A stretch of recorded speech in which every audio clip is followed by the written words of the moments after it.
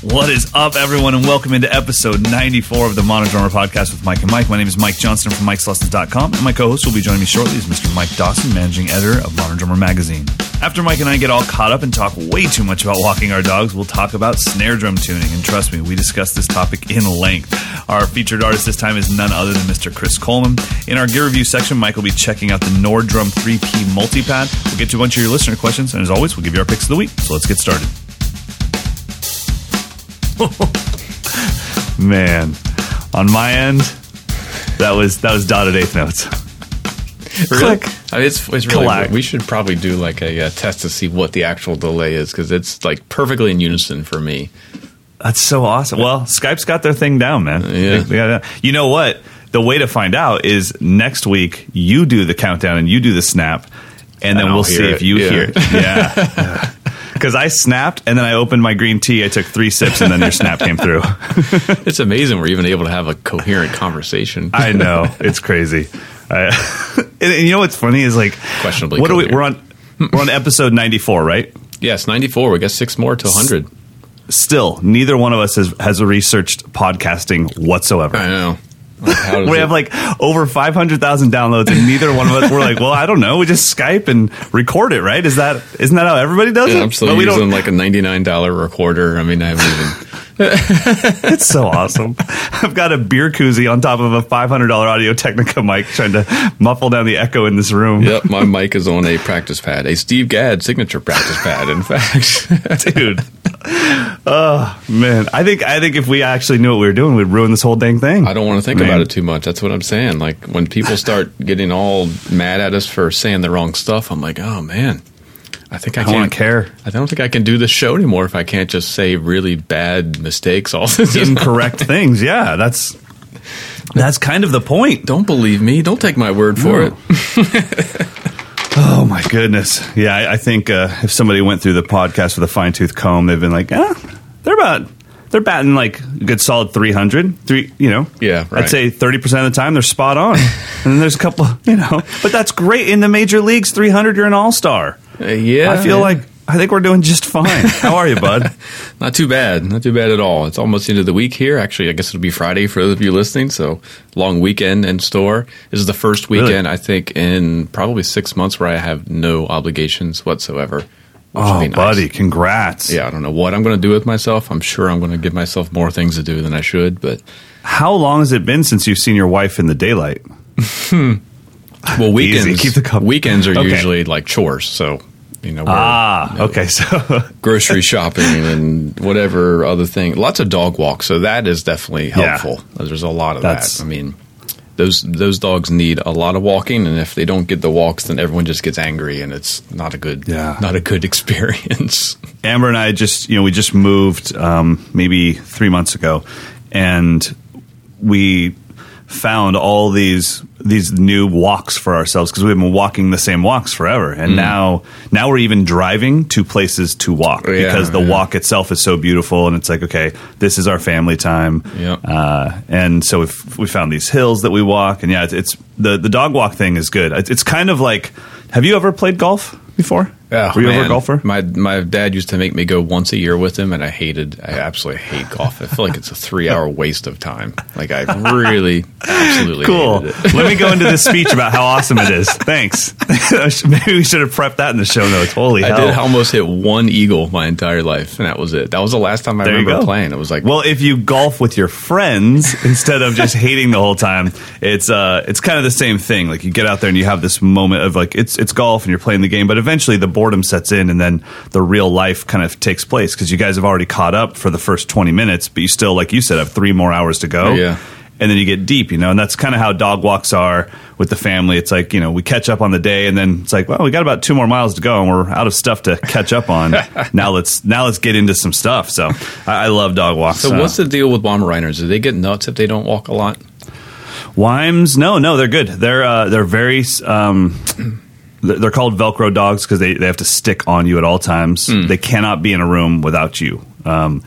So But so they're with you all the time. But no, they just kind of take the shape of you. But I think where the craziness is they pick up on your craziness. So if you're kind of erratic, they're on it, and they see it as like a get out of jail free card. They're like, well, you're losing your stuff, so I'm losing my stuff. And they just start running around the house like it's a Greyhound track. But yeah, if you're chilling, they love to chill. So the good thing is they just keep up with your lifestyle. And Amber and I have a pretty active lifestyle, so they're happy to do it. Yeah. So, and then we have a younger one. So Juno's 4 and Jack is 9, and Juno just won't allow Jack to age. She'll just smack him in the face like, we gotta go, keep that energy up. So everything's good, dude. Drum camp. Yeah, man, you're in the. I hit the where you camp at? The peak lottery. of it. Where are you at? Is it like this is yes day what? Day 3, 4? 4. Day 4. Okay. So peak. I would say the peak of just getting over the hump was last night or yesterday. Yesterday's a long day for the campers, and now today's just smooth sailing. Everybody's accepted their limitations. They've found growth in themselves through the practice regimens that I've installed, and everyone's just on a high. They're actually all right now. It's funny. There's a guy here from Sweden, Peter, and he was telling the campers last night. He's like, I won't fake his Swedish accent, but he's like, man, the hotel breakfast is really good, and all of the American campers are like, are you nuts? Because it's what you would think of a hotel breakfast, right? It's like everything's on scrambled eggs from exactly, from powder. And so anyways, I mean, it's really not that bad compared to like a Motel 6 because it's a nice inn, but it's still a hotel breakfast. And so then one of the campers asked my wife Amber, like, please tell me you guys have like a legit breakfast diner around here. And we do. We have the Sutter Street Grill, which is walking distance from their hotel. So they're all up there right now. They've got plates of cinnamon French toast it's bigger than loaves of bread. They've got I looked at Peter's plate and I was like, bruh, did you just order a bowl of gravy? And he's like, no, this is the hash browns and sausage. And you couldn't see anything. It was just a huge bowl of gravy. So they're getting like their real breakfast on. So I would assume that class 1's going to suck for the teach because they're going to be in these carbidose comas and just wrecked. But no, it's been amazing. This is one of those lottery camps for me where on day 1, the campers just completely bond and support the heck out of each other. So that makes my job a lot easier because the hard part about my job is not teaching drums. I can do that every day, any day. The hard part is taking 8 people that are all stuck in their own heads about their own weaknesses and their own failures and their own insecurities, and I'm trying to I feel like Phil Jackson trying to manage this team of superstars, but they're all in their own heads. That's when the camp gets hard. Well, when the campers are supporting each other, it takes a lot of pressure off of me, and I'm not kidding, and I'm not making this up. We had on day 1, we had a camper up there on my stage, and they're demoing what we're learning, and they're struggling. And you could hear these whispers around the room of just, you got it, come on, you got it. And it was just like, oh, yeah, like this is the shiitake mushrooms. This is so good.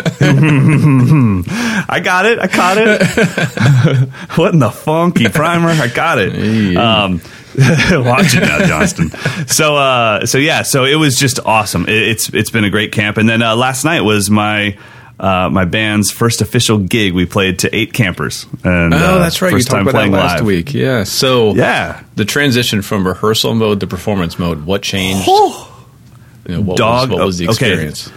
Wow. So different. Like one thing is our songs are pretty complex as far as we're in odd time signatures, but the point is that we're never implying really where the 1 is. We're just having this floating feeling. I don't want everyone to go, oh, this one's clearly in 7. It's just like, no, it's just music.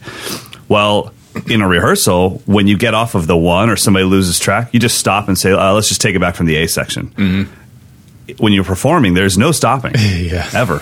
So it's like, and I got to say, my bass player last night, I did have a couple times where I got a little lost in the phrasing, and my bass player was just the rock. He just was. He never tried to join my new 1. He just stayed there, and he's a monster. He's a monster bass player as far as not like a show off guy, but just he holds it down. And I was telling the campers, I'm like, you guys don't know how beautiful that is, because if he would have jumped to me right at the point that I came back to him, then we would have been just flip-flopping the 1s for like the next 10 bars trying to find each other. But he just trusted, like, if I stay here, Mike will eventually find it. And so it was great. And and then there was also an element of performance mode. Now we have to look a certain way while we play. It was amazing, and I got to say, thanks to the campers, to look up and see those 8 supportive faces. The last time I played with the guitar player was at Arco Arena to 25,000 people. This was way more nerve-wracking than that. That was nothing. Yeah. That was a piece of cake. 8 people that are like wanting the best for you, but they also have expectations like, ooh, we're going to see Mike play in a band. And it's like, my heart was pounding. But we had a blast. So huge thanks to the campers, and then hopefully we'll start recording soon. So dig it. Dude. This is a controversial topic right here. Which one? Where are we at? We're at education. We're not talking about Steve Maxwell's drum shop, are we? No. Just wanted to give a heads up that Bill's drum shop in Portland, Oregon burned down. They've moved to Poughkeepsie. Oh, I'm sorry. I was totally wrong about that. They're fine. Probably was a Bill's drum shop, and now I'm going to hear about it. Thank you. I know. We're talking about something way crazier, snare drum tuning. Mm-hmm. So I think tuning in general has a system, whether it's bass drum, snare drum, congas, there's a system to tuning. But I also think that each individual drum part of the kit, so toms I put into one category, bass drum and snare drum, I do think they are approached slightly different. They're different animals for sure. Yeah. The core values stay the same, but they're different. And the other thing that makes a snare drum different is that paper thin tissue bottom head. Yeah. You don't get that tone that you would get out of your bottom of your rack tom or even a bass drum, both heads. So, and the wires, the wires obviously make it a totally different instrument, 100% different. Absolutely. It's also the shallowest drum we have on our drum set. So the tone, it doesn't have enough time to create that long form tone. So when you're tuning a snare, you might only get doom out of it, if you're tuning pretty high. So as far as tuning, let's just get to one thing right away, because I think this is the thing that everyone's taught, which is how do you tune? Do you tune in a star pattern? Do you go tension rod furthest away, then tension rod closest? Do you go in a circle? If you're starting with a slack head. Yeah, I think it doesn't matter as long as you do it consistently and gradually.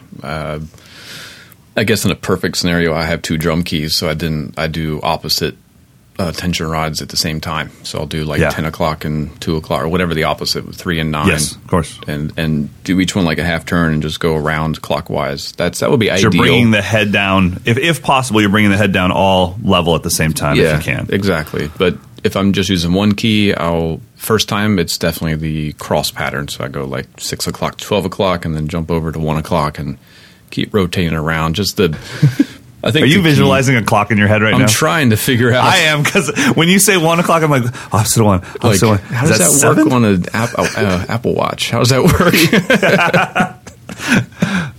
Yeah, I'm with you. But I do the same thing. I think gradual is the only thing. So I think you can go in a circle. There's a lot of classic snare drum method books that's the way they teach how to tune a drum, going in a circle. I don't think you need to be too precious about it, as long as you don't do 3 cranks on one lug and then go to the next one and do 3 cranks and it's getting off kilter. So just gradual and evenly, and then once I have it up to the tension that I'm going to play it at, then I usually just go clockwise just so I can keep track, so I don't skip over lugs by mistake at that point. So that's the first step for me, is just kind of bringing the whole head down evenly.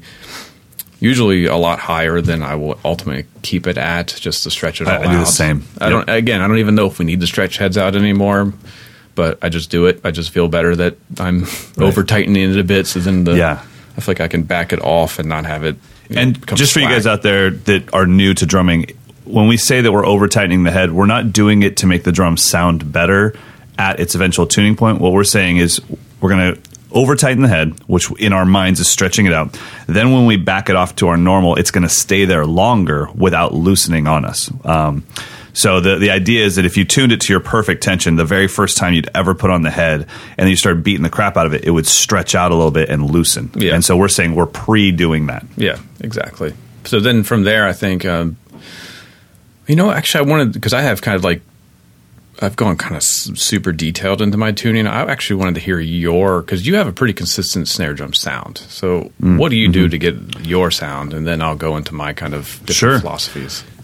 Yeah, I was actually always made fun of that at my first business that I owned called the Drum Lab, because my jazz teacher there, he was like, this is before tune bots or any of that stuff. And he's like, dude, do you know what you're doing? And I'm like, I don't know what you mean, man. And he took all the toms out of all the rooms, all the 10s, lined them all up, and they were spot on. I mean, every one of them. Lined up all the snares. He's like, you have no variation. Like, do you just not have a palette? Or I'm like, I'm telling you, man, like, I have this thing in my head. This is what a snare sounds like. And that's left over from Vinny. And then this is what a 10 sounds like. It's left over from Abe Cunningham. Like, it's the first note of My Own Summer. That's a 10-inch tom in my head. And, and then Benny Greb's 16, that's a floor tom. Doesn't matter whether it's a 14 or a 16, that's a floor tom. And so as far as my process, it's pretty simple. I think I do the same thing as you. I do the single key thing, but I just go across. Snares off. I always tune my snare with it sitting on my drum throne, so it's muting the bottom head and muting the snares. Okay. And so I know that I'm only tuning the top head. I go back and forth, just like you said, and I get the drum. Also, like you said, I get what the TuneBot would call the fundamental pitch. So I hit the drum, and I go, okay, that's the pitch. That's the pitch I want the snare drum to be, but it's not maybe in tune. And then I go into fine tuning mode, and that's when I'm doing the tap by each lug and listen. The other thing that has really changed this a lot for me and helped me is I started putting my ear at just normal height, but I started moving my head into the drum and putting my ear over the middle of the head, because I was noticing that the tension rods further away from me were at different pitches than they actually were. The TuneBot was saying they're spot on, but I'm like, no, that's lower. But it was actually physically further away from me. Okay. When I put my kind of ear in the middle of the drum a little bit, probably maybe 3 feet off of the top of it, then I actually could hear the pitch of the drum a lot better. So I go through and I fine tune it. And then from that point on, I would say the TuneBot doesn't show up in my snare drum tuning at all. It's only my toms that I use that for. What is that fundamental that you're looking for? What are you searching? It's think of, let's see, the first time that Vinny hits his snare in 7 Days by Sting. So he's cross-sticking the whole time, and then at some point he goes crack. Like in the verse, there's one like snare hit, and it just, I don't know, it's just a crack that has stuck out to me since I heard that album, and it's funny because I can't actually achieve that sound recording-wise because I don't have a snare mic. I only have an overhead mic, so nobody would ever think when they hear my snare, oh, that's a Vinny. But it's close to it when you're in the room with me, you know. But yeah, so I don't know. There's this fluffiness if I go too low, and then there's this choked out thing if I go too high. And there's somewhere. The other thing that I was going to ask you is, for me, my drums, each drum I have, I can't tune them all the same because their properties don't respond the same and their sizes don't respond the same. There is a point where a drum will choke out sooner than another drum, you know? And so, so I have to find that sweet spot of that drum. And, I don't find drums to be as versatile as other people because I'm so anal about my snare sound that it's like, well, no, it's not that versatile because there's this sweet spot that drum has, and that's where I'm going to keep it. Interesting. So it's kind of weird. So have you ever played a drum that had a sweet spot that wasn't where you wanted it, therefore you didn't like the drum? Oh, absolutely. Well, no, and instead of not liking it, like I have one. My 14 by 6.5 Gretsch USA bronze, not the copper. I did it again. It's the copper, not the bronze. God dang it. No, isn't it the bronze, not the copper? No, so, exactly right. So the bronze I have in a 14 by 5.5. That is my favorite. Oh, right. The 6.5 they sent me, and then actually the guy that works here, Nate, I let him borrow it for a gig. He dropped it and kind of messed it up. That's copper. He bought me a new one. That's copper. Okay. The only 6.5 that I own is copper. And that's copper is an interesting metal that we can talk about. It is kind of a limited sound, I think. Yeah, and it has its home base. Its sweet spot is much lower than anything I would play. I don't dislike it at all. I love it going. When I need that drum is right there. When I have a student that's like, hey, can I film a drum cover? And it's like, yeah, what are you doing? Brooks and Dunn. Yeah, I got the drum for you. No problem. That drum detuned with some moon gel on it. It's just like, it sounds like you're in a session. So yeah, I just, my snare collection is not, let me have all my drums sound the same, but in different colors and different materials. My snare collection is, this one's sweet spot is way higher than my normal snare. It's on my shelf, and whenever I need that, instead of tuning my snare up, I'm going to go grab that snare that responds at that tuning. Quite interesting.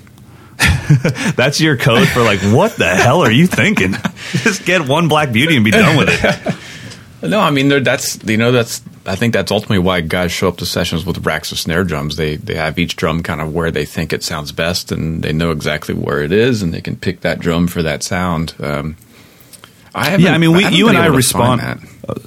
You and I think, really respond to drums. We think all the drums are amazing. So the ones that you and I seem to freak out the most over are the ones that have the highest range of sweet spot.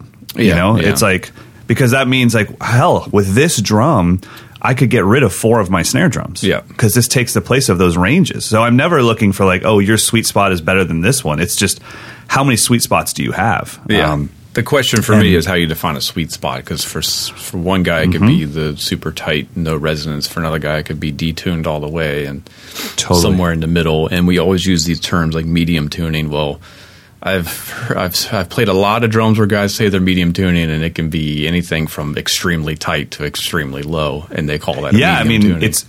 It's medium based off of what they normally do at home. Right. I'm sure Chad Sexton from 311, his medium tuning is still pretty up there for us. Yeah, because he's used to playing a timbali with snares. Which I chased that sound so much that I actually, oh my God, I broke lugs on my acrylite trying to get that sound when I was. Do you know what I actually used for that? I don't know if you'll remember this, but you might, because I don't know if they're even a company anymore. But I used a 12 by 5.5 brass Ascend snare drum. Do you remember Ascend? Oh yeah, who owned that brand? I don't remember who owned it. But I don't know. 12 by 5 brass? 12 by 5.5 brass. Yeah. And nobody knows this. My very first endorsement ever was like one of those total junior endorsements, but it was with Mapex drums. The Mapex rep came into my store when I was 17 and I was teaching, and I knew he was coming in, and I didn't have a lesson. So in my teaching room, which had glass doors at the time so the customers could see into the teaching rooms, I was just in there ripping, just going in, and then just kind of opened the door like, oh, I'm sorry, have you been here for a while? What's your name? And he's like, oh, I'm the Mapex rep. I thought the sales rep was the actual rep was the A&R, because I was so young, I didn't know anything. Yeah. And he's like, well, are you guys interested in carrying Mapex? We weren't Mapex dealers yet. And then I was just trying to finagle my way into an endorsement. I got like a 25% off endorsement, which to me was like, hey, Mom, that's still I'm a pro. Yeah, exactly. Oh, dude, it was 25 off of cost. Yeah. So it actually was, to me, quite something. And yeah, the first thing I did was got a 12 by 5.5 brass Black Panther snare to replace my Ascend. Yeah. I mean, I remember my biggest joy in life was sound check, when he'd be like, drummer, snare drum. And I was like, here it comes, bruh. And I would hit it, and then like everyone in the room would plug their ears, and somehow I thought that was cool, like by ruining people's lives. Were you using a Kevlar head on that thing? No, I was, I would say I was probably, at that time, I wasn't like an accordion artist, so double ply, coated head. Yeah. But no, it actually had quite a bit of resonance. It was that was the thing. Abe was using one in the Deftones back then. We were just kids, So, anyways, I mean, I agree. I think snare tuning and medium tuning, it's like that's defined by what you think normal is. Yeah, exactly. So I tend to be, I don't know what would be the word, but I don't think many drums have a perfect sound for me. So I think of every drum having 4 possible sounds. Some will work better in certain sounds than others. So I think of like there's a very tight sound that's to the point where the batter head is starting to choke out.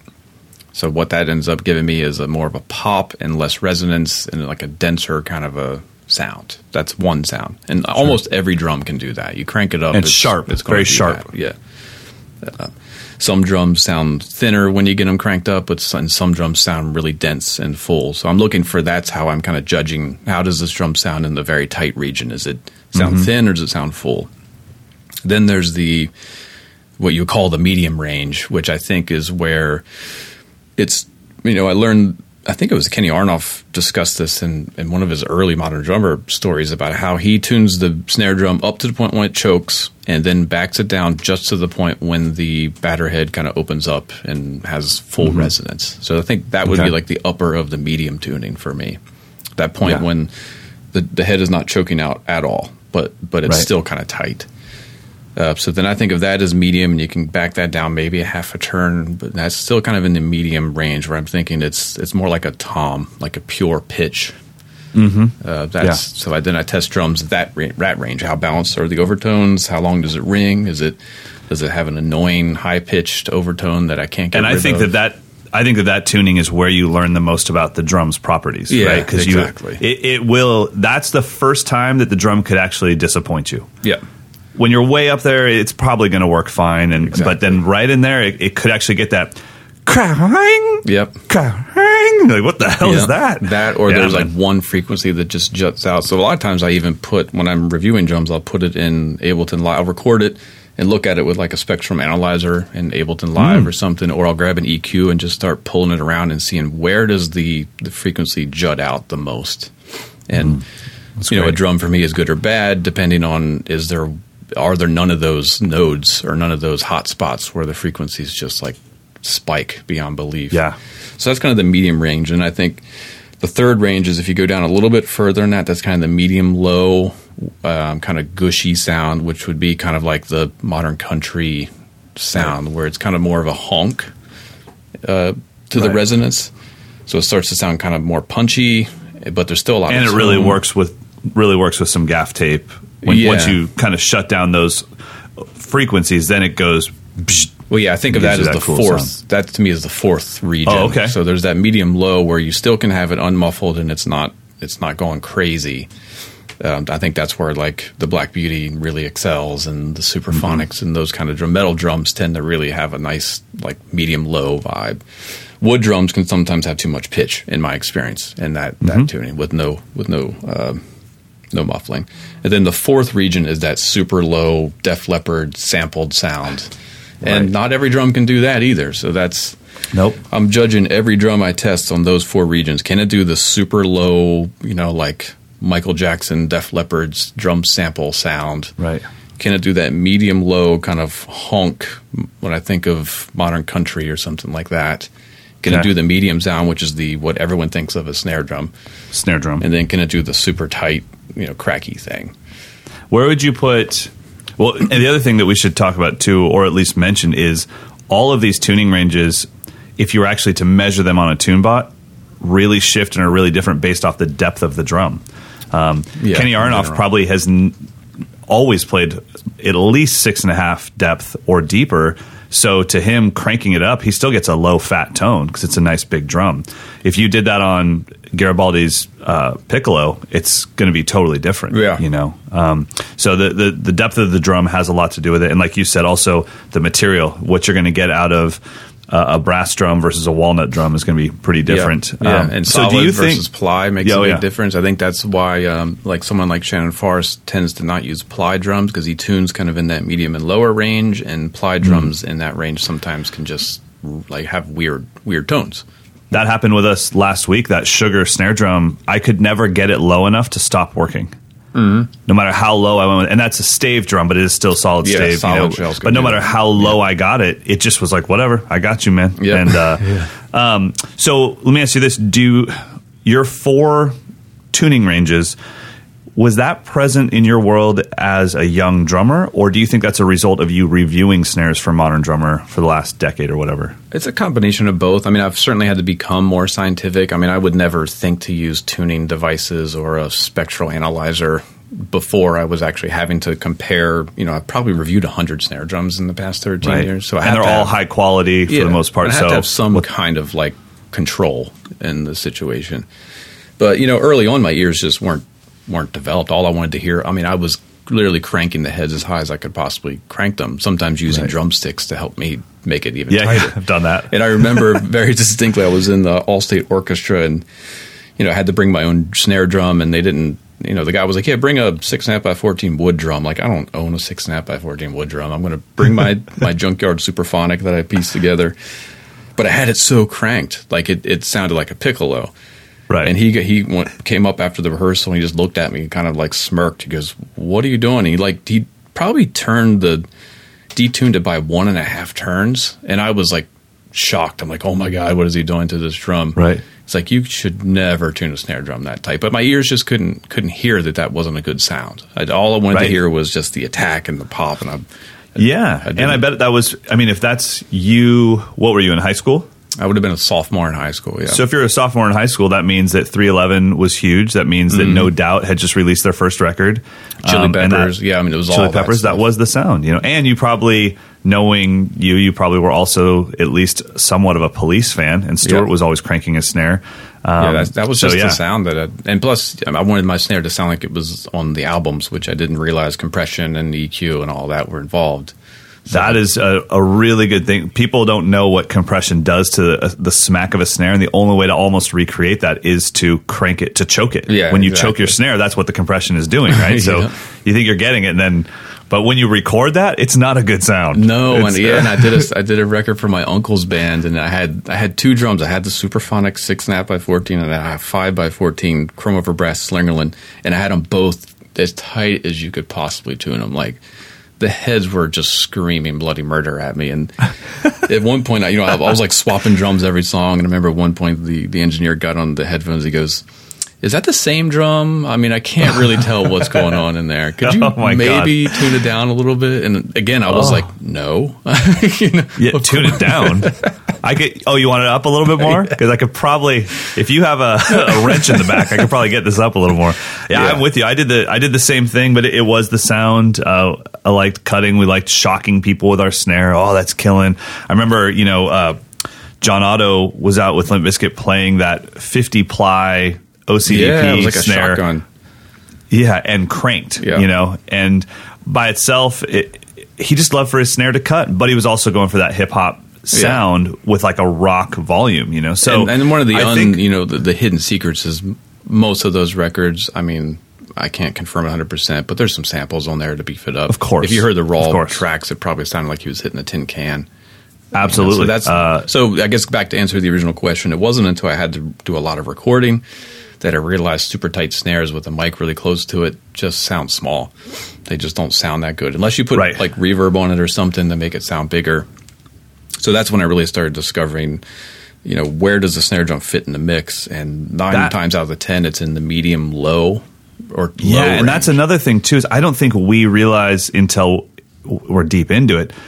When you say where does the snare fit into the mix, I think we all think where does it fit into the drum mix, but we don't understand how much of a role that snare on 2 and 4 plays in the song's mix. Yeah. It has a frequency range that it's covering, and when you crank your snare too high, it's so weird to think that because my snare is too high, now the mix sounds thin. Yeah. You would think like, well, that's just my bass drum and my floor toms. It's like, no. Yeah. Your snare was actually covering a lot of that. And if you tune past that range, then it's like, okay, it's just going to have a thin sound. You go back and listen to those No Doubt records, I mean, they're amazing, but they are thin. Yeah, exactly. It's all attack, and you end up having like a 64th note of sustain, and rather than like a quarter note of tone that you kind of want sometimes. So that's also I'm dialing in like what is which also is partly how tight are the snare wires. I'll loosen them for ballads just to make it give it a longer sustain or a perceived sustain, even though it's not actually sustain any longer. So there's so many variables. I think the hardest part is how you define it, which is, I think, a device like the TuneBot is great because you can actually analyze, all right, when does my drum transform from the pure 14-inch tom tone to the choked out pitch? Like, what is the exact frequency where that happens? Where is the exact frequency where the tone gets a little bit more complex and it gets that kind of fatter, medium, low, and then mark I like it down. too, we use the TuneBot. Actually, Buck August is here, friend of the podcast. He's here at camp right now. And I was teaching, yesterday was my private lesson day where all the campers get a half-hour private lesson with me, and then when they're not in their private lesson with me, they're practicing all day to get up on stage and perform. So anyways, I come out of my lesson, and Buck is teaching this lady, Helen, from England. He's teaching her how to tune with the TuneBot. And immediately, there's this part of me that's like, don't do that without me present, because that can be so scary. Like, people can use the TuneBot and be like, this thing's wrong. Because your ear tells, it's like that, those two pitches can't be the same. It's like, no, they are. Like, your ear just isn't ready yet, Or the total opposite is those pitches are identical, but the TuneBot says they're 20 hertz off. And it's no, they are, man. You just can't hear that. Because there's so many overtones. I mean, if your ear is only hearing one partial, then you're never going to, unless you put your ear down a half inch from the head, you're not going to hear all the overtones. Yeah, the TuneBot for me, I still maintain that I wish they would rename it the Fine TuneBot, because I use it for fine tuning. I don't tune my drums with it. I tune my drums by ear. Once I get them close to where I want them, then I fine tune them with the TuneBot, and then they sing. The TuneBot, I will say this, it does get my drums to open up and be themselves more than I can do without it. Absolutely. But it's a frustrating instrument if you have a slack head and you put the tune bot on and you don't know that you're supposed to kind of get it in the ballpark first. You know? Yeah, that's true. I wouldn't put the tune bot on unless I was already had tensioned the head. I guess defining tension versus tuning. I pre-tension the head, get it kind of evenly medium-ish, and then I make sure that use the tune bot to make sure the tension rods are identical.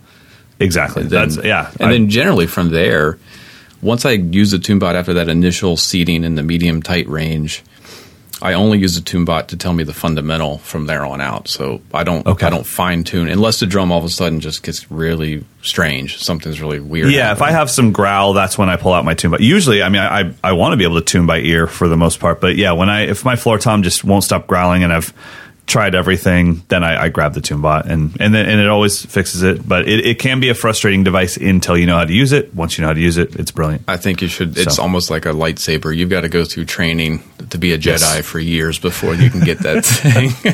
I agree. Well, here's one way to wrap this up. Have you ever seen any information on snare drum tuning or tuning in general that would allow you to get out of having to experiment in a room for a few years? You know what? I was actually going to search for this and I forgot. Because I went down the rabbit hole of tuning like a madman several years back, and I tried to find every resource, and inevitably people just use nebulous adjectives. This was before the TuneBot existed, so there was no references. But there is something before you dropped the word adjectives. I thought nebulous was a device. Like, wait, people are using nebulous?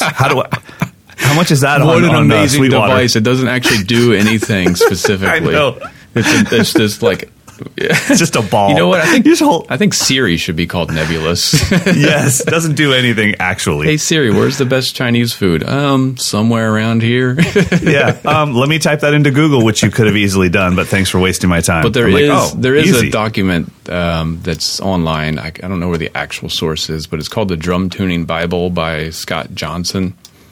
It came out about 15 or so years ago that I did use that, and I did try all of his methods, because he goes like in super detail about snare drums and bass drums and everything.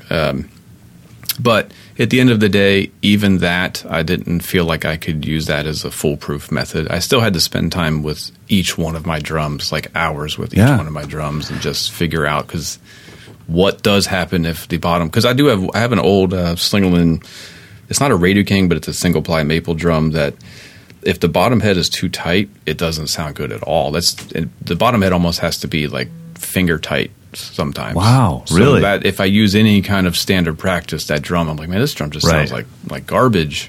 But when I have it in the right spot, because the snare beds aren't 100% perfect, and so the head needs to be loose to kind of mold around all those inaccuracies. But that drum is like stellar when I have the bottom head like against every rule of bottom head snare drum tuning. It's funny that you said it, because I've never gotten, in my time as a DW artist and all my time as a Gretsch artist, I've never gotten a new drum set that sounded better than my current drum set. Because with my current drum set, I know its tendencies. I've had it for 2 or 3 years. My new drum set, even if it's like, oh, you went from a Catalina to a USA Custom, it's like the USA Custom will sound worse than my Catalina, because my Catalina is in its sweet spot. I've learned it. Yeah, so I always know... All right, I'm bringing home the 10 tonight, honey, and I got to learn it. I got to learn what it wants. I got to learn what this piece of wood that was bent into a cylinder likes. Oh, yeah. And and so it may have more potential, but that happened to me when I got my Premier Signia kit, because I went from a Pearl Export kit to the so it was like an entry level top of the line Pearl Premier kit to a top of the line Premier kit. And the first couple weeks, I was like, did I make a mistake? Because I think my export sounds so much better. It wasn't. I mean, it took me a couple months of messing around. Like, okay, now it's clearly. Yeah, I've done that with every drum set I've ever had. It's always like, oh, this new one sucks. And then I find its sweet spot and find its home. So, all right, guys. Well, I think when it comes down to it, Mike and I are saying, just go tune your drums, have fun, learn. And the one thing that I wish more people would do is write down your preferences. You got to write down, my rack tom likes bottom head loose, top head medium, things like that. And don't be afraid to forget. Trust your ears, and sometimes it's going to be extremely counterintuitive. That's the thing. Like, don't go by any standard practice. Like, every drum has a different, and there'll be some weird things. Like, maybe the bottom head on your floor tom needs to be completely loose. I've had that on one of my 14s. It just sounds amazing with the bottom head, like to the point where sometimes the tension rods fall out. I'm like, all right, that drum just loves to be like that. I've thought my drum was killing the whole night, and then at the end of the night, the tension rod was on the ground. Yeah. I was like, wait, it was out the whole night? The drum sounds amazing. Throwing that thing away. All right, well, it is time to get into our featured artist, and our featured artist this time is none other than the amazing Chris Coleman. If you guys have never seen Chris Coleman play, let's take a listen to him right now.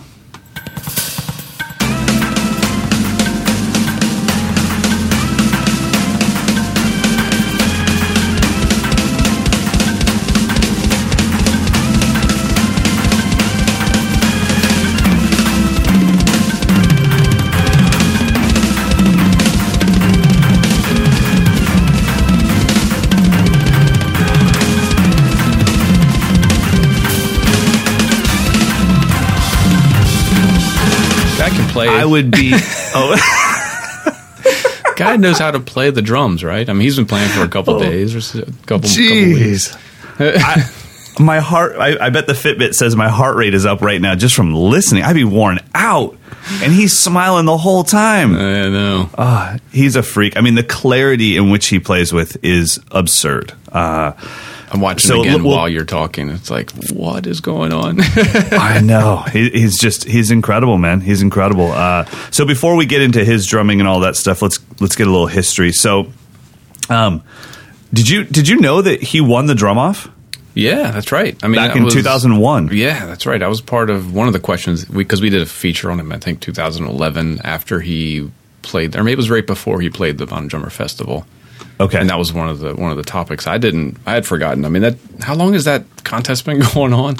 I didn't know it was that old. I mean, so he won in 2001. Yeah, it's been going on for a long time. 30 years. I think maybe. Probably. Do you think maybe Thomas Pridgeon won at some point when he was a kid?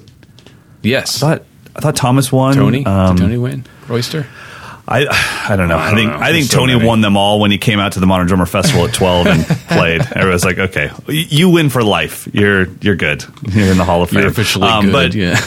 But with Chris, I'm trying to think what was it that caused him to show up on my radar? Because I think I knew about him probably before social media really took off. I probably knew about him on MySpace, Yeah, we put out a DVD that was really pretty great. I still have that. Yeah. We play that all the time in our lobby, and it's fantastic. I mean, he's got a full, band with him, and he's teaching. And that was definitely one of those things for me that, you and I both had the Dennis Chambers videotape, right? Yeah, and the first one. Yeah, I had both of them. Yeah, and then the second one too. But he never really talked to the camera one-on-one and really let you in on the process. No.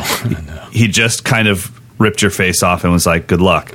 Well, Chris was speaking to the camera, and he was breaking it down on a level where I was like, this guy's like a professional educator. Yeah. But I don't associate that kind of playing and that mastery of the instrument with somebody that could also break it down. Usually those people are just too genius to say, like, hell, I don't know what I'm doing. I just can do it. Mm-hmm. But Chris was really breaking it down. And also on a level that I just thought was like, wow, it's really rare that somebody says, okay, now we're going to play dotted eighth notes. This will be going over the bar line, and it'll resolve. I'm like, holy crap, he knows what he's doing. And it was just amazing. So, yeah, I still have that. I think it's called Creative Dynamics is maybe the name of the DVD. Maybe controls in there, dynamics and control or something. We should have looked for that ahead of time. Yeah, well, are you looking to see if you have the DVD on your shelf? Yeah, it's not here anymore. It's at home, I'm sure. But it's a really great thing if you guys want to pick that up. So, but that was, I think I knew about him before that, but I'm not sure how. Maybe it really was just that I knew, oh, this is the guy that won the drum off this year, back in 2001. But I've known about him forever. And then I think, what I think it was also? I think it was Modern Drummer ads. I think you guys had some ads with him promoting Drummers Collective when he was a graduate. it wasn't Chris Coleman ads, it was Drummers Collective was saying Chris Coleman is one of our graduates. And I was like, well, maybe I should look up Chris Coleman. And then that DVD came out, and it's called he was Playing incredible. with Precision and Power is what it's called. We were both spot on. Yeah. But crush that. But then in the description it says this third volume of dynamic drumming features Chris Coleman's, I don't know what that means, ABC practicing. So third volume. There's 3 volumes of this. I don't know, but the one I had is called Playing with Precision and Power. You know what? I bet there are 3 volumes, and I have Creative Dynamics. Or I'm totally making that up. I just would really like to be right once in this freaking podcast. Are we batting like 250 today? Yeah, I know. Yeah. No, because you're searching and I'm not. You know what? I think the other way I knew about him was at that time I was hanging out all the time with Eric Moore, Larry Belton Jr., and a bunch of gospel cats around Sacramento, and he was playing drums for Israel Houghton and the New Breed. And so people were always showing, because we were always listening to Calvin Rogers. That's all we listened to. Calvin was on everything. He was playing with Kim Burrell, every artist in the world. And then it was like, no, you got to check out this track with Chris Coleman on it. And so I think that's probably how he showed up in my consciousness. But now we just did the thing in Germany together, the Music Messe Festival, so we got to hang out a bit, and he's better than ever. I mean, really better than ever. He is a beast, man. He's got that effortless flow, but also like the clarity that I think is kind of unmatched by most people. I think that there's that guys who can play with chops, but it ends up sounding kind of blurry and messy. Yeah. And I feel like with Chris, it's like he's got, you know what it is? He's got that Carter Beauford thing where every note is just super clean and articulate, and it sounds easy and effortless. But when you really take a look at what he's doing, you're like, man, there's so many limbs flying, and there's like so many notes and patterns going on all at once. When he played the Modern Drummer Festival 2010, I guess. Mm-hmm. And he was in the small room because at the time we did morning master classes where you could buy extra seats to come in and get up close and personal. I think it was him and Daniel Glass that day. I don't remember, but he came out. He had his New Kids on the Block acrylic kit, Sonar acrylic kit, full rig with the custom rack and everything. And no microphones on the kit, like for the room. There are microphones for the recording, but no like extra sound for the room. Okay. And you could just see everyone just like, whoa, their face blew back when he started playing. It was so much power and so much energy. And then he wasn't a super known commodity at that time in the drum world. No, I mean, some people knew who he was, but a lot of people didn't. Yeah, no, I mean that's the thing when you're touring behind an artist like New Kids on the Block, like they don't announce the band. At least I don't think they announce the band members on stage and things like that. Maybe they do, but it's just not as universally known when you're playing with a pop artist. So, but he did an exercise where he turned the click on, which I think there's a clip on YouTube. He had it in 5/4. But it was only playing the 1 and then all the E's and U's.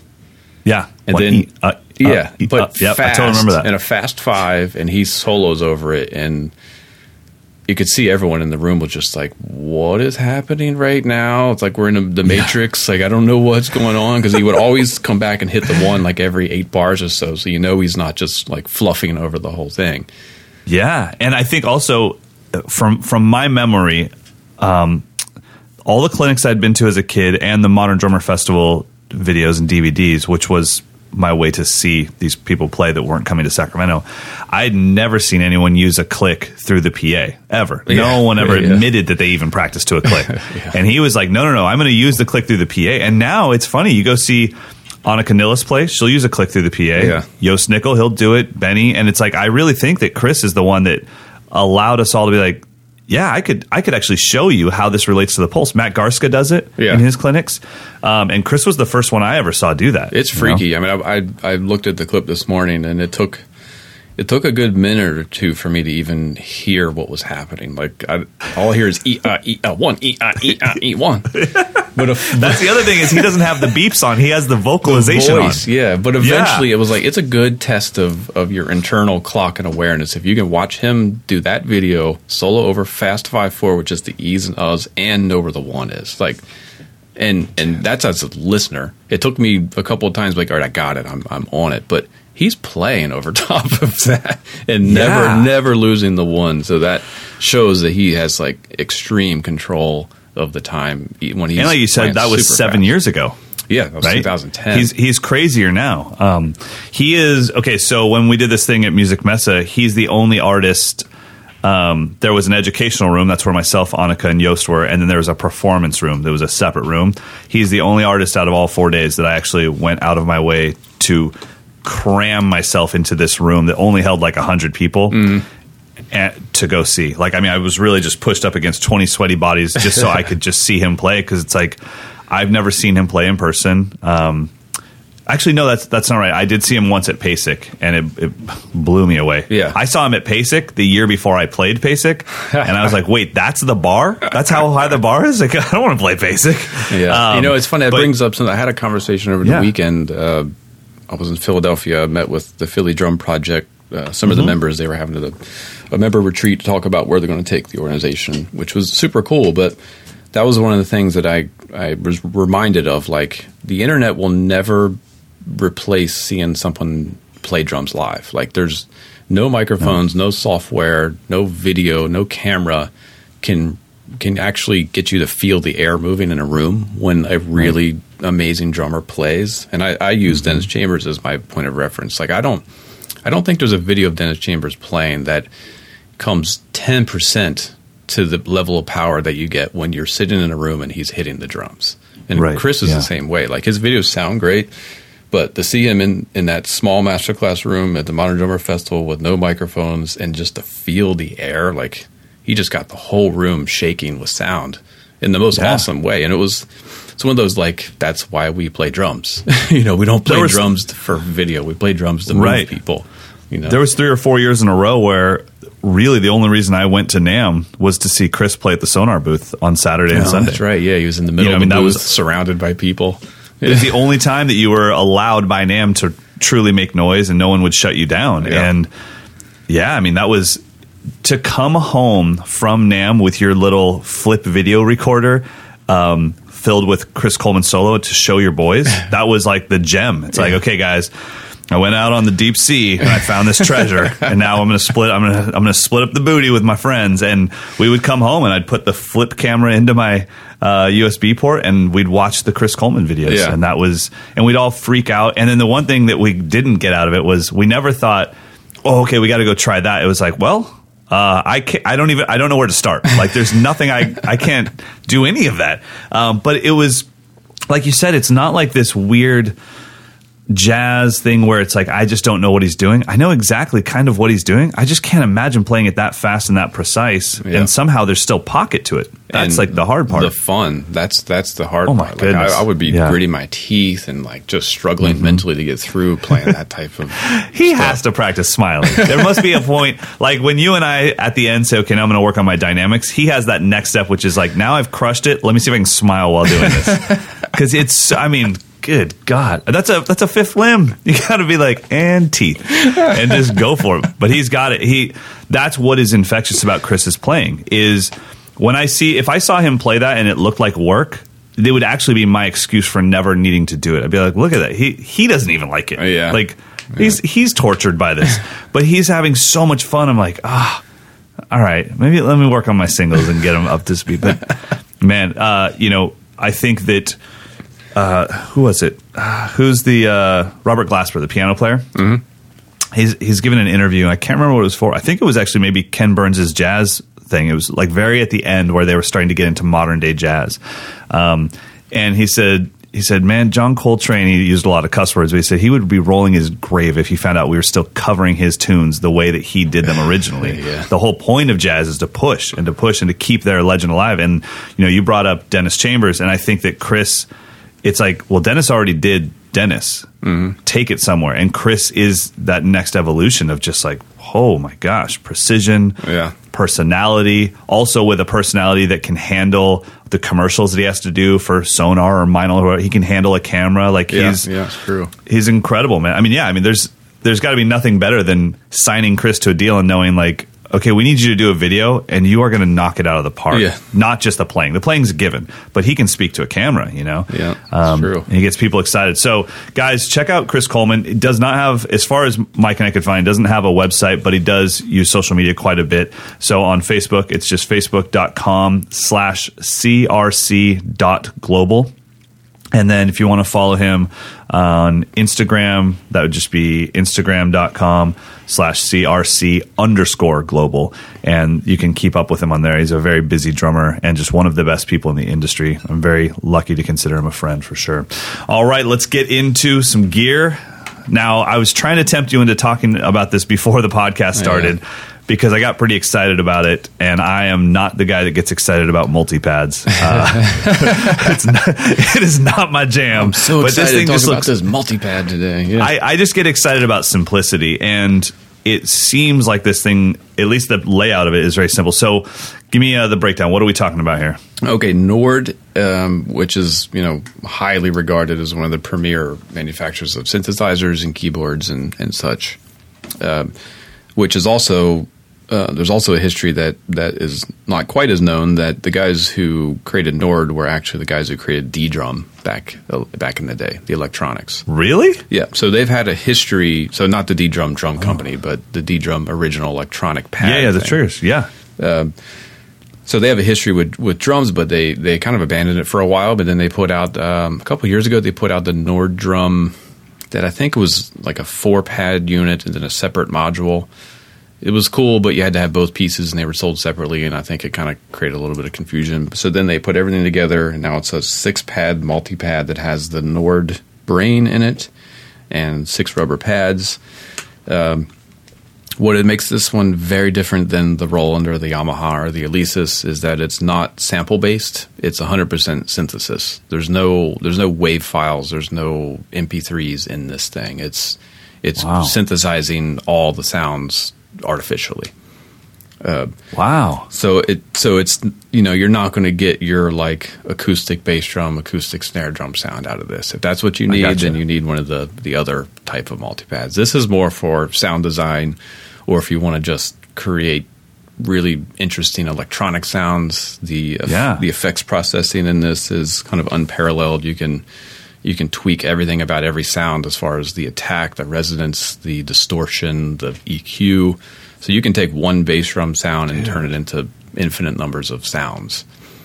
So I think I'm actually going to buy this because I'm trying to find a way to, without getting a keyboard player, to thicken up the Man on the Moon sound, because it's just 3 of us and we're playing some sparse stuff, and I would love to have some soundscapes, and I was thinking then I have to track down sampled soundscapes on, looperman.com or whatever, and then put them into my DTX.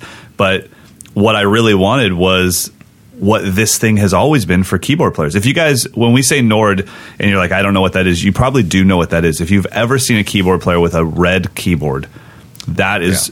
I guarantee that's Nord. And like almost everybody has one, yeah. Yeah, exactly. And that's how they're getting all these crazy sounds. So it's funny, I did not, in all honesty, I didn't make the connection at all between the company until I was like, oh, cool, it's red, same color as that keyboard thing. And then I clicked on products, and I was like, oh, Nord, the company that makes, I've played with every keyboard player I've ever played with plays with that. This is the Nord keyboard is on the rider for every keyboard player that tours, exactly. Roland Juno, a Nord, it's like the same thing. So this is, so it's more like that. It's taking the keyboard synthesizer sound design mentality and giving it control to drummers with pads.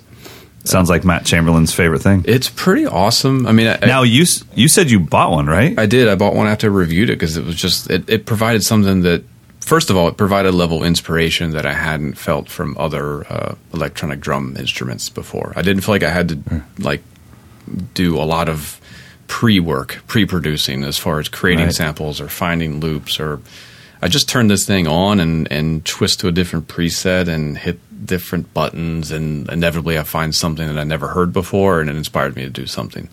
A lot of my Instagram posts have been just random inspirations based on what this thing has done. Okay, so I know that you've used the wave drum thing in some of your Instagram posts, but a lot of times if we're hearing things that are kind of electric based, it's coming from this. Yeah, exactly. Anything that sounds like loops or something that actually has kicks and snares and things in it, that's this thing. So I didn't pre-write anything. I just turned it on, flipped the knob to bank B and sound 40 whatever and play, and then stuff inevitably was like, oh, I've never ever done that before. Let me record it. So it's really cool, but it's not like your ubiquitous, this will do everything I need it to do. You can't load. It's not the replacement for the things that we've reviewed in the past. Yeah, you can't load anything into it. You can't do any kind of sampling with it. It's simply a synthesizer for drums, which is pretty cool. So I did do a demo video of a bunch of presets. We can drop in some of the audio for that. Yeah. Let's give it a listen.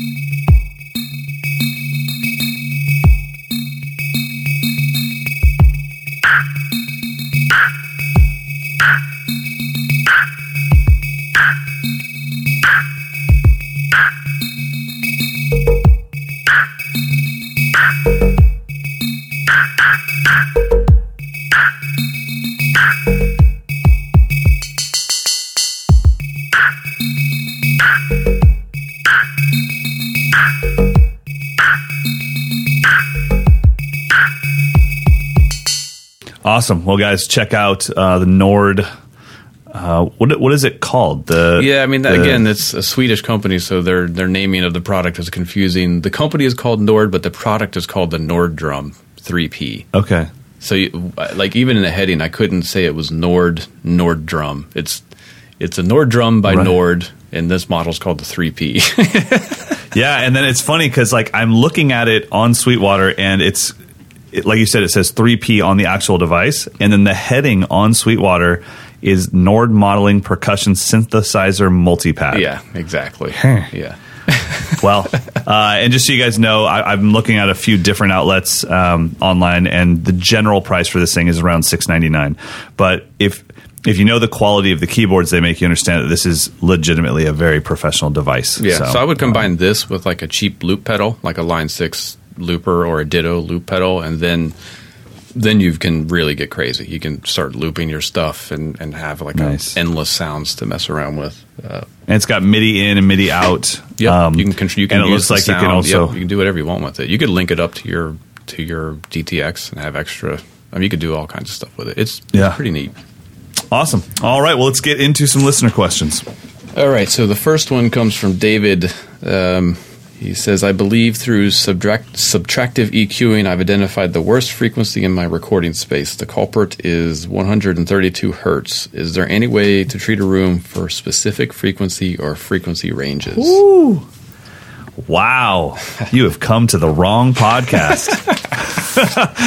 The fact that you even identified that is awesome. That's, I think, one thing that we learn as drummers the first time we work with a real producer is watching them EQ a room when we're not even in there. I remember that that freaked me out when turn the white noise on or the pink noise on. Yep, and he's just running the room mics up to 10 on the board and listening, and I'm like, what are you doing? And so that is a real thing, and the fact that you even identified the bad frequency of your room is awesome. But do you know of a way? I actually don't. Well, the problem, which I'm assuming this is going to be the case for everyone, small rooms, low frequencies are always going to build up because the wavelength of a 60 cycle, the frequency of 60 hertz, the wavelength is like, I don't know exactly, but it's probably like 20 feet long. So it never actually gets a chance to complete a full cycle before it folds back on itself. So you're getting feedback and then it just builds up. So if you're in a small room, there's no way to 100% get a completely balanced low-end response, I don't think. But in my case, I use a lot of diffusion, and I didn't buy any diffusion stuff. I just have drums sitting around the room, so the sound waves are being, it's round drum shells, so the sound waves are just bouncing in 100 different directions. So there's less chance of it hitting a parallel wall and doubling back perfectly on itself to then build up that frequency. But that's kind of, there's really no way to get rid of it 100%. In my room, the rack tom frequency happens to be the one that's the most prominent. So every recording I do, the rack tom sounds like it's louder than the rest. Right. But, you can mess around with bass traps definitely in the corners, maybe floating a cloud of fabric above your drums. Definitely make sure the area directly in front of the drums has some absorption and diffusion. So again, what you want to eliminate is the frequency to hit a flat surface and then come straight back on itself, because then it's just like an echo, a double. It just doubles it up. So unfortunately, that's the bane of us home studio owners, low end. Right. It's just always a problem. All right, the next one comes from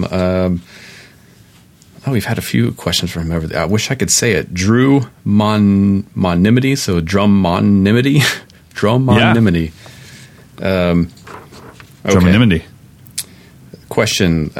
In my small area, there are basically two kinds of drummers. There are those who seem to be able to do a little bit of everything but never establish their own distinct sound. And then there are those who seem to have their own sound, but maybe everything they do always sounds alike. There must be a thin line between those two extremes, where you have the perfect balance of the two. How do you do both?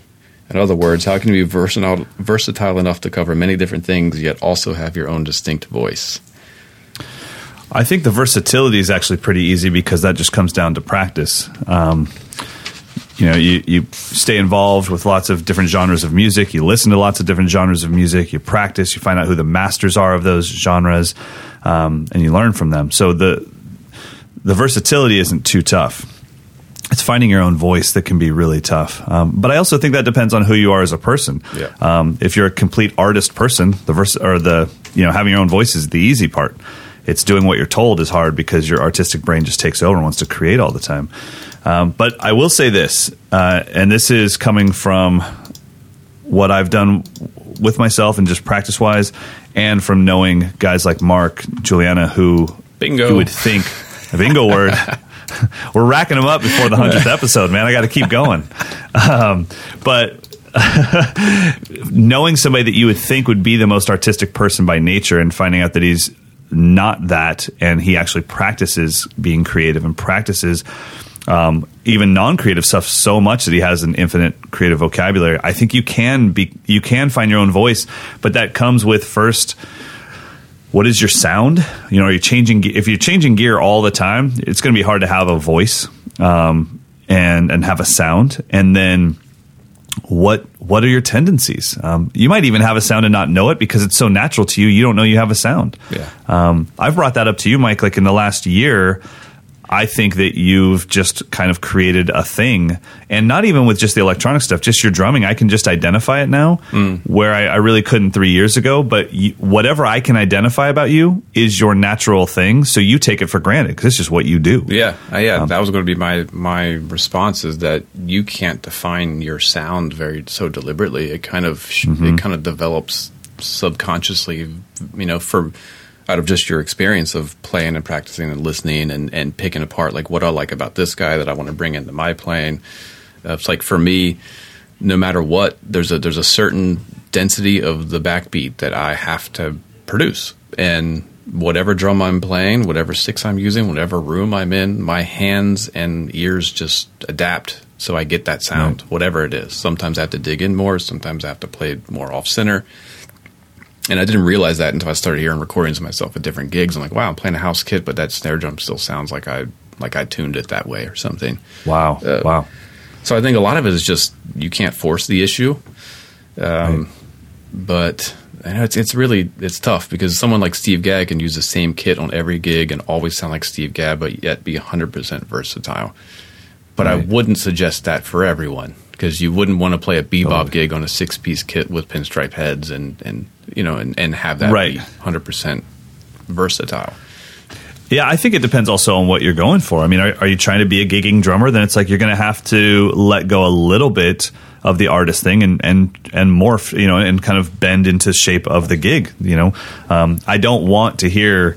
Well, I do want to hear Ari Honig playing Black Eyed Peas, but that's very selfish of me. I want to hear it by myself. But if I'm at the club and somebody's doing a cover, it's like I really hope that they just kind of do their job and allow me to enjoy the music. You just kind of have to find that balance for yourself. Yeah, and I think not trying to force things onto other situations again could be what makes you not sound very versatile. I think just using your ears and being compassionate for the music, maybe, at least for me, right. I think a sound is more about your touch and your dynamics than it is about your ideas or your gear. Mm-hmm. That's my philosophy. Everyone else would have a different approach. So I think if you just keep working, you'll find it. There you go. Well, all right, we're cranking away here on our time, so maybe we should skip to our picks. Picks of the week. You want me to go first? What you got, buddy? Yeah. I'm actually had to change mine. I'm calling it audible because I forgot that we lost one of the icons of jazz drumming over the week. We lost Mickey Roker. Oh, wow. Who has a special place for me because I got to spend not enough time, but a fair amount of time with him when I lived in Philadelphia, going to his open mics at Ortlieb's, and actually interviewed him for a local newspaper. Got his whole life story. And he was the real deal, like one of the true direct lineages of jazz history. Came up in New Orleans, the whole thing. And he made so many incredible records in the heyday of Blue Note. So if we lost a titan.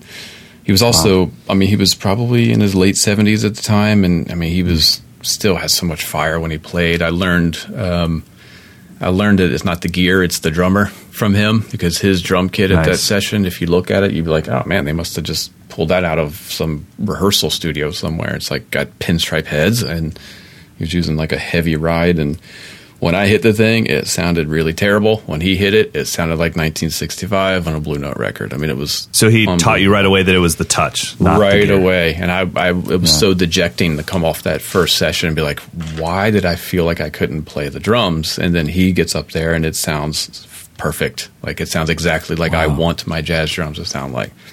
So anyway, he was huge. Everyone in Philly, of course, knows how important he is, but I think he's often overlooked by a lot of drummers because he came up in that middle ground when jazz became a little bit more R&B and fusion was kind of taken over, and so he's kind of in that murky area of the late 60s that I think there's a lot of gems in there. And one record, my pick of the week, is Herbie Hancock's "Speak Like a Child." Okay. It's I think it might be Herbie's last straight ahead jazz record before he got into the funk stuff. And it swings like no other. And Mickey's killing it, and he's playing, a little bit of Roy Haynes kind of vibe. It's real organic and super hip. That's one of my all-time favorite records. I probably played along to it 10,000 times. So, man, I'm watching this cat right now play with Milt Jackson. Yeah. And I think he's playing, it looks like he's playing like a 16-inch ride. It's so small. Yeah, his gear was weird, but he made it sound so good. But he's swinging. Yeah, man. So, that's awesome. God bless Mickey and his family. And he passed away at 84. So that's not a bad life lived. Yeah, no, he'd retired. I think he had officially retired and was just chilling at home. And he lived in Philly, I think, most of his life. He moved there when he was a kid from New Orleans, and he was just such a huge icon in Philadelphia, and I know everyone who got to spend time with him was very grateful. I wish I would have spent a lot more. I was naive and thought he'd be around forever, and I should have been there every week and just absorbing him. But good thing is he's on hundreds of records, so we can study him forever. Awesome. But that's my number one Mickey Roker record, Herbie Hancock, "Speak Like a Child." Love it. So my pick of the week is actually something that I think all drummers that are going to be working in any capacity, especially if you're a multi-working drummer, like I teach lessons, I host drum camps, I'm now in a band, and I'm a practicing drummer, meaning I practice quite a bit by myself. And that is the now I don't care who makes it, I'm just telling you the one that I have, but the Yamaha DSR 112 12-inch powered speaker. And having a powered monitor, a really high-quality powered monitor, is super important for me. One, it gives me a speaker, a very loud speaker that has amazing quality, that my student, if I need to say, okay, cool, like yesterday, everybody was working on their halftime shuffle. Awesome.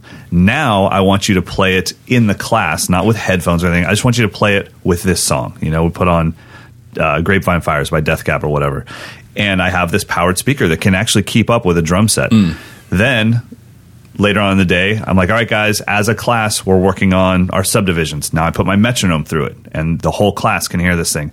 Then, which is even more important, my band plays. Well, I have stairs, and my guitar player doesn't want to lug 2 cabs and a head, so he takes his pedal board and he plugs right into this. And he's been using my powered speaker as his cabinet and his amp for every rehearsal we've ever done. Nice. And it cuts down on him. So now, because I don't want to travel to somebody else's place and bring a drum set for every rehearsal, but they also don't want to bring their stuff. Yeah. And so I'm like, dude, I have all the heavy lifting. All you have to bring is your pedals. I actually have 2 of these, so my bass player can use one too. And that's where we get all of our sound from. It's not cheap. You're looking at about $800, but I'm telling you, don't save money on this. If you're ever going to do it, get one great powered speaker. You'll have it for the rest of your life. You can practice with it. And this is another thing too.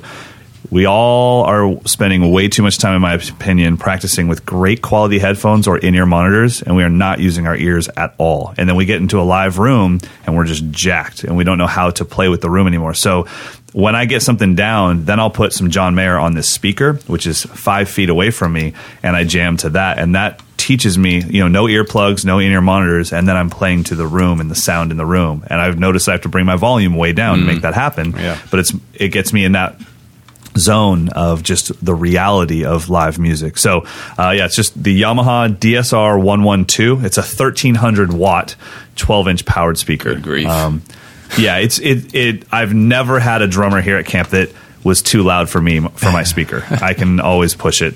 But the main thing, the reason why I'm really recommending it is it's become my guitar player's head and cabinet, and he just brings his pedal board and plugs direct into it. It's beautiful. Nice. And it never feeds. And that's what we record everything with. So, there you go. Everybody, please keep sending your questions to mdinfo@moderndrummer.com. We're coming up on our 100th episode. Yep. That's going to be fun, dude. I'm excited. I guess next week we should start teasing. I mean, we are going to be doing some pretty significant giveaways for this little podcast. Yeah, it got a little legit all of a sudden. Got a little serious. Recognized, yeah. I can't even believe Elon Musk was so generous to give away your car. I don't remember if that was the details. I think it was something about 2% off on a new Model 3, but maybe it was give away my car. I can't remember. I'll have to check the email. Anyways, Mike and I will be out walking our dogs. If you see us in Jersey or Folsom, please come by and say hi, and I'll see you soon, buddy. All right, see ya.